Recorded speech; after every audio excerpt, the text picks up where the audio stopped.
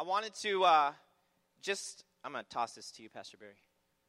I wanted to allow the message to continue to set the stage for what God wants to still do this evening. So I still want our time of worship and prayer to be the centerpiece of what we're doing, not the message, not anything else. And just for instruction purposes for the prayer team, you guys have the night off. I want you to receive ministry as well. So go ahead and take those badges off and toss them away. No, I'm just kidding. But what I want you to know is as we turn in our Bibles to John chapter 8, if you're using your Bible app, you can actually look up tonight's message with the event section and just you can follow along. There's notes on there as well, but we'll have it on the screens. For those of you that are watching online, I just wanted to appreciate you tuning in, and we know that God has got some significant things in store for your lives, and we hope to see you at one of our services in the future.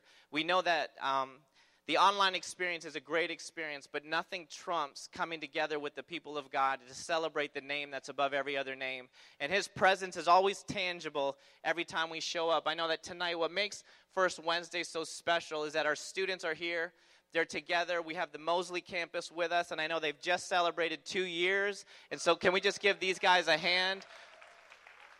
I just wanted to express my appreciation to the launch team, that the dozens and dozens of folks that had kind of gone out 2 years ago, and those of you that have joined the team since, that your work there is not yet finished, and God's doing a great thing. And so we're continually praying that the kingdom of God would be realized in that area.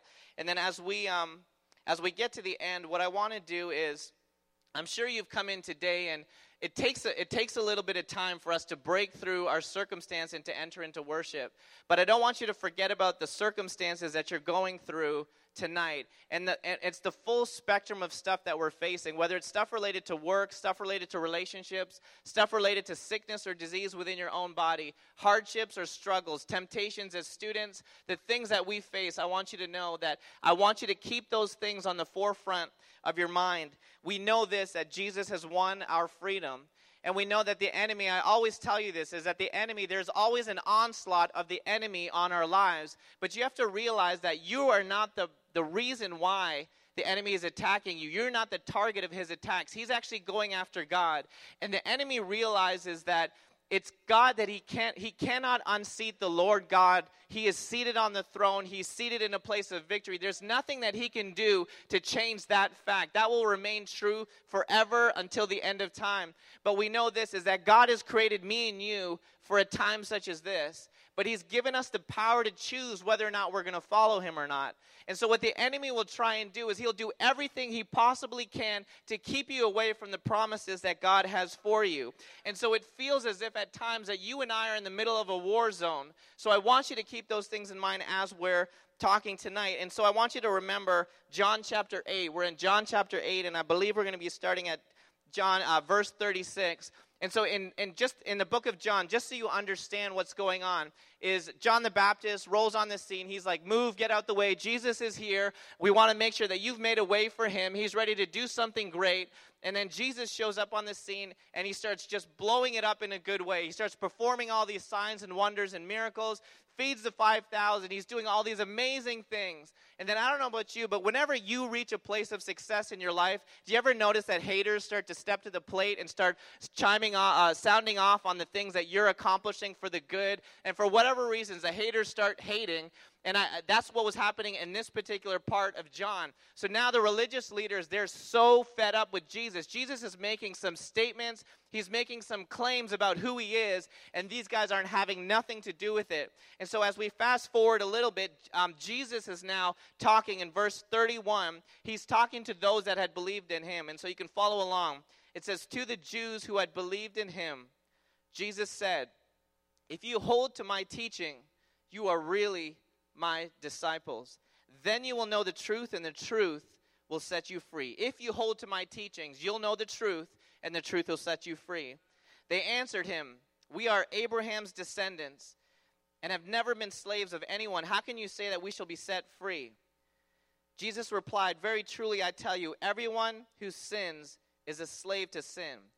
Now a slave has no permanent place in the family, but a son belongs to it forever. You and I are sons and daughters of the Most High God. So verse 36, and this is where I want us to say, so if the Son sets you free, you will be free indeed. And so as believers then, as Christians, I'm just asking you something, and don't outwardly respond. Don't lift your hands or anything. But if the Son has set us free and we're free indeed, why is it at times in our lives that we don't feel free? Why is it that we feel like we're a prisoner or we're shackled to our addictions and our struggles and our insecurities and our fears and our anxieties? Why is it that our sicknesses and our disease, it feels that we are being held captive towards those things? And I remember, I don't know if it was Troy or somebody else, but they were kind of wrestling with something going on in their lives. And it's that they believe in the word of the Lord. They've heard the word of the Lord. They understand that we're on the winning side. But why is it that we still feel such almost like a prisoner to the very things that we're going through? And so I'm not going to explain the why, because Pastor Sam preached about that a couple of weeks ago, about the why we have pain and suffering. But I wanted to use that as a basis to share something. And so I wanted to give you a quick Sunday school analogy. But if you are trying to get to a particular destination, I've got here a map of Texas. And if I told you, I need you to use the map of Texas to get me to Toronto. And so we're going to say, for example, Toronto is the promised land, because it is. But I'm just saying, if we use this map of Texas to get to Toronto, it is virtually impossible. I can ask Pastor Derek, use this map and help me get to the city of Toronto. You won't be able to do that.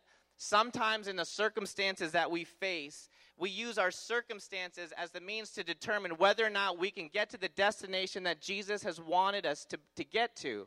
And we look at our situation and we talk about our sickness and we talk about our disease. We talk about our insecurities and our fears. We talk about the things that we struggle with, and we use that basis to determine whether or not we can get to that place of freedom that Jesus talked about. It's impossible to use that framework in that context to get to somewhere that Jesus has set for us. What's important is that we hold the Word of God as true, and we don't use anything else but the Word of God as the basis to determine whether or not we can get to the place that He has called us to. If the Son has set you free, you are free indeed.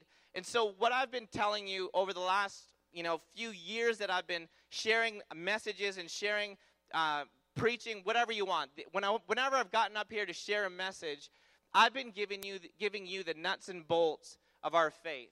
The very simple things that we have to do. And recently, I think it was back in April, at the last First Wednesday, I kind of talked about the reading of the Bible and praying and stuff like that. But there are spiritual disciplines that you and I have to put into practice in order for us to really experience, walk in, and run in these freedoms that Jesus has given to us. And so here's what I want you to know. This is the main idea, is that intimacy with Jesus is cultivated and the means through which we experience true freedom. Let me say that again.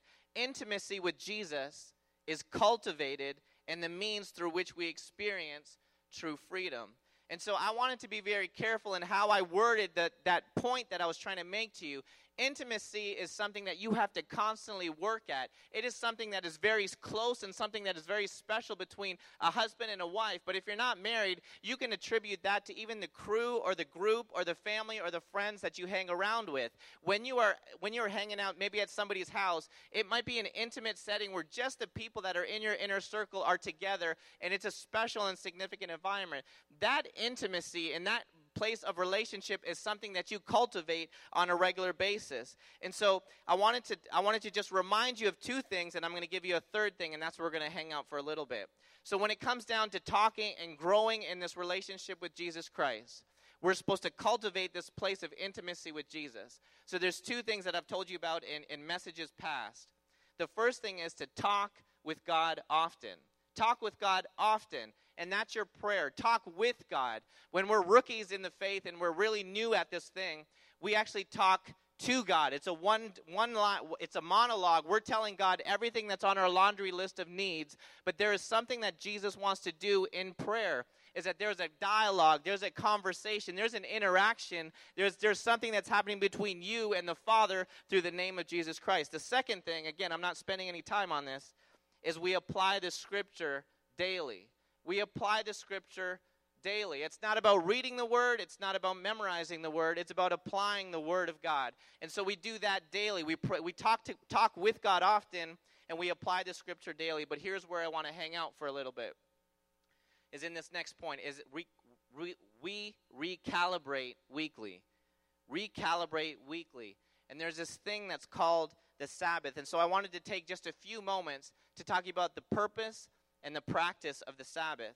In order for us to understand the purpose of the Sabbath, we have to go back to Genesis chapter 1. And if anybody has picked up the Bible at any point in time, everybody that has picked up the Bible has read at least Genesis chapter 1. And so what it talks about is God, in 6 days, God creates the heavens and the earth. He creates man and woman, and then he tells Adam and Eve, listen, I've got roles and responsibilities for you. I want you to take dominion over all things. I want you to be fruitful and multiply. So in 6 days, he does all this stuff, and then he tells Adam, listen, you got some work to do. You've got places to go. You've got things to accomplish. You've got these things to do. Then the seventh day rolls around, and the Bible says that on the seventh day, God rested. And so let me read this. It says, by the seventh day, God had finished the work he had been doing, so that the seventh day he rested from all his work. Then God blessed the seventh day, made it holy, because he rested on it from all the work in creating all that he had done.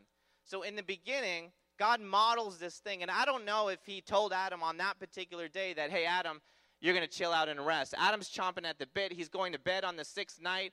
And he's ready to know, or he's ready to get up that next day and go to work, do something, accomplish something. And then we wake up on the seventh day, and God's like, today we rest. He hadn't even done anything just yet, but yet he called him to a place of rest. And so we fast forward now a little bit, and we end up in Exodus, where Exodus talks about one of the 10 commandments about remembering the Sabbath. And it says this, remember the Sabbath day and keep it holy. 6 days you shall labor and do all your work. But the seventh day is a Sabbath to the Lord your God. On it you shall not do any work, neither you nor your son or daughter. And students, this is where you got to ask your mom and dad, when is our day of rest? Nor male or female servant, nor any animals, nor any foreigner residing in your towns. For in 6 days the Lord made the heavens and the earth, the sea and all that is in them. But he rested on the seventh day. The Lord blessed the Sabbath day and made it holy. Now fast forward now into the book of Numbers. Now we have this law in full effect. Listen to what happens. I think it's on the screens. While the Israelites were in the wilderness, a man was gathering wood on the Sabbath day. Those who found him gathering wood brought him to Moses and Aaron and the whole assembly. And they kept him in custody because it was not clear what should be done to him. Then the Lord said to Moses, the man must die. The whole assembly must stone him outside the camp. So the assembly took him outside the camp and stoned him to death as the Lord had commanded.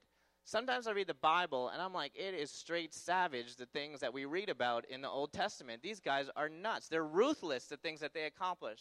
So this guy that's not even given a name, he just gets stoned to death for picking up wood. We don't even know if he installed some kind of a fire pit in his backyard and he just wanted to invite some of his friends over and put the wood on the fire pit. But he is stoned to death. In 2016, there is nobody that I've ever heard of that's been drug out into the streets and stoned because they violated the Sabbath day. But for whatever reason, we work ourselves to death. We do it to ourselves. And we wear ourselves out when God has called us to a place of rest. He instituted something thousands of years ago for our own benefit. And sometimes we do these things. We work nonstop in the name of productivity. We work nonstop in the name of getting something done because we've got to accomplish something. We do things in the name of, hey, this world will not carry on or go on without me. And we forget those things. And so listen to me. I love you a whole lot. I love you a whole lot. I love you a whole lot. I'm not here to beat you up. I'm not here to say, hey, are you fulfilling the Sabbath day or not? That's not what I'm trying to do. So don't be thinking, putting your head down going, I really stink at this thing. That's not the point. But I want you to understand. So now you understand the purpose of the Sabbath. But I want to help you with this tool of the practice of the Sabbath. And so I want you to know that we have to recalibrate weekly. We pray often. We apply Scripture daily, but we recalibrate weekly. God called this method, this way of being, this spiritual discipline to help us get into closer intimacy with Him. So number one, this is what I want you to do. In a 7-day period, when is your day of rest where you can recharge and replenish and just refocus on where God wants you to be. So the first thing is guard a day of rest. Guard one day of rest. Now, it's going to look different for everybody. You're like, should I do it on the Saturday? Should I do it on the Sunday? Is it on a Friday? I don't know exactly when right now because things are flying off the handle. The wheels are about to come off. I'm not exactly sure when. All I'm saying is, as you move forward, let's guard a day of rest. Rest your body. Rest your mind. It's okay. I'm giving you permission based on what the Word of God says. It's okay to take a break and shut things off. And so I wanted to share a little bit about my testimony, but I know that when we think about the 24/7 mentality, I think God wired us to be 24/6. And so I really encourage and challenge you to really think through, and it might be easy for me to say, but I really want you to guard that day of rest. Remember, that framework that we have, you might look at the situation that your schedule and your calendar right now and say, this is impossible. I can't accomplish these things. But I want you to talk with your family. I want you to talk with your spouse, talk with your friends, and try and sort through what a day of rest could look like for you. The first practice of the Sabbath is to guard a day of rest so that we can recalibrate weekly. The second thing is this, and I'm going to invite the worship team to come back, is reset your focus on God through worship. Reset your focus on God through worship. It is crucial that in our day of rest, that's why we actually come together regularly. And did you ever notice that when you come in, that it feels like you hit the reset button on your walk with Jesus? You hit the reset button on the issues and the things that you're facing. Why does that happen? Because but collectively, we have cultivated an environment where we focus on God. And as we focus on God, that's what worship is all about. Pastor Trevor has taught this for many, many, many, many, many years that I've been with him. Worship is focus. Whatever you're focused on for a prolonged period of time, that will be the very thing that you worship. And so I want you to use the opportunities that have been given to you. And so throughout your day and throughout your week, worship can become a powerful thing. When you're struggling with questions and have unanswered things that you're wrestling with, I hope that you would go to a place of worship where you can acknowledge once again. We've been singing about this resurrected King is resurrecting me from my difficult situation. You might say it's Wednesday. I'm thinking about laundry that needs to be done. I'm thinking about lunches that need to be made. I'm thinking about what's on the calendar for tomorrow. All I'm saying is pause for a minute. He is worthy of our praise. He's worthy of our worship. And these are the sounds of worship.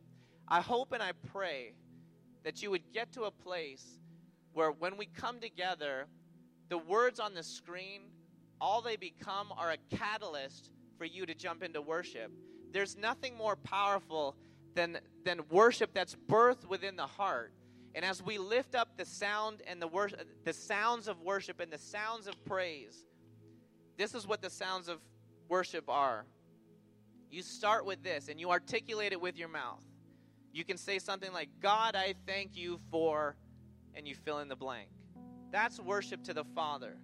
God, you are, and you fill in the blank.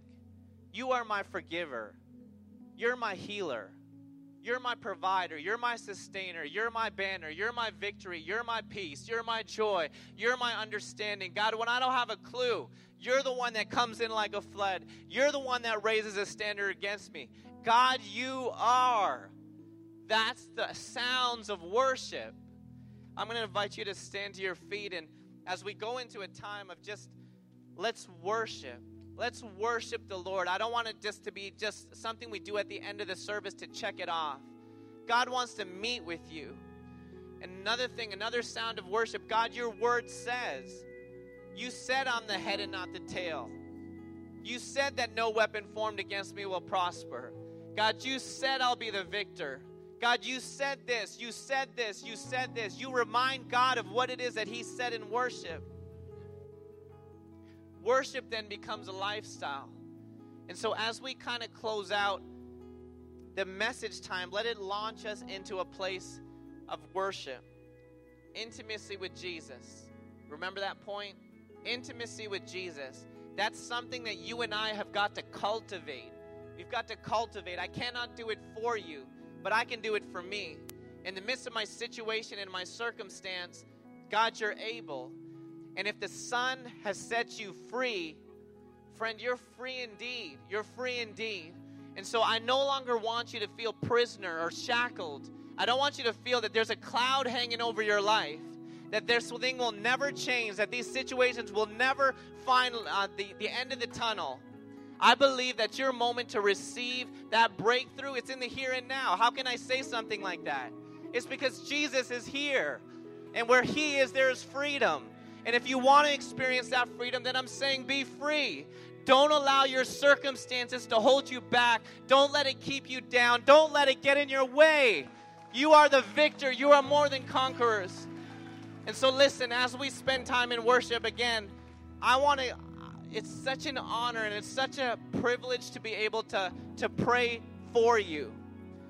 And if I want to just open the altars right now, and as we take these last 15 minutes, I'm going to hand it over to these guys to just lead as the Holy Spirit leads. I don't even know if they know what they're going to do, but I'm giving them the freedom to be led by the Spirit of God.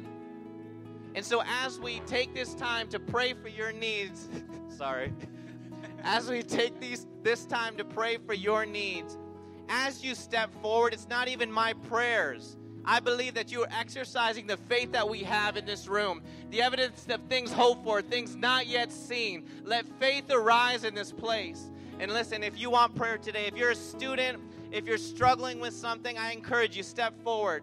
Lead the charge today. If you're around this room, no matter how old, how young, no matter how long you've been battling it, step forward and let's pray together. God, I just pray right now that in this place, faith would arise. Again, there is nothing that's too difficult for you, and I believe that you want to have your way in this house. And so I pray that as faith arises and as we begin to lay hands on people, I pray that the freedom that you talked about would be experienced today. So let it be done. In Jesus' name we pray. If you need prayer, would you make your way to the front and let's pray, get this thing prayed for.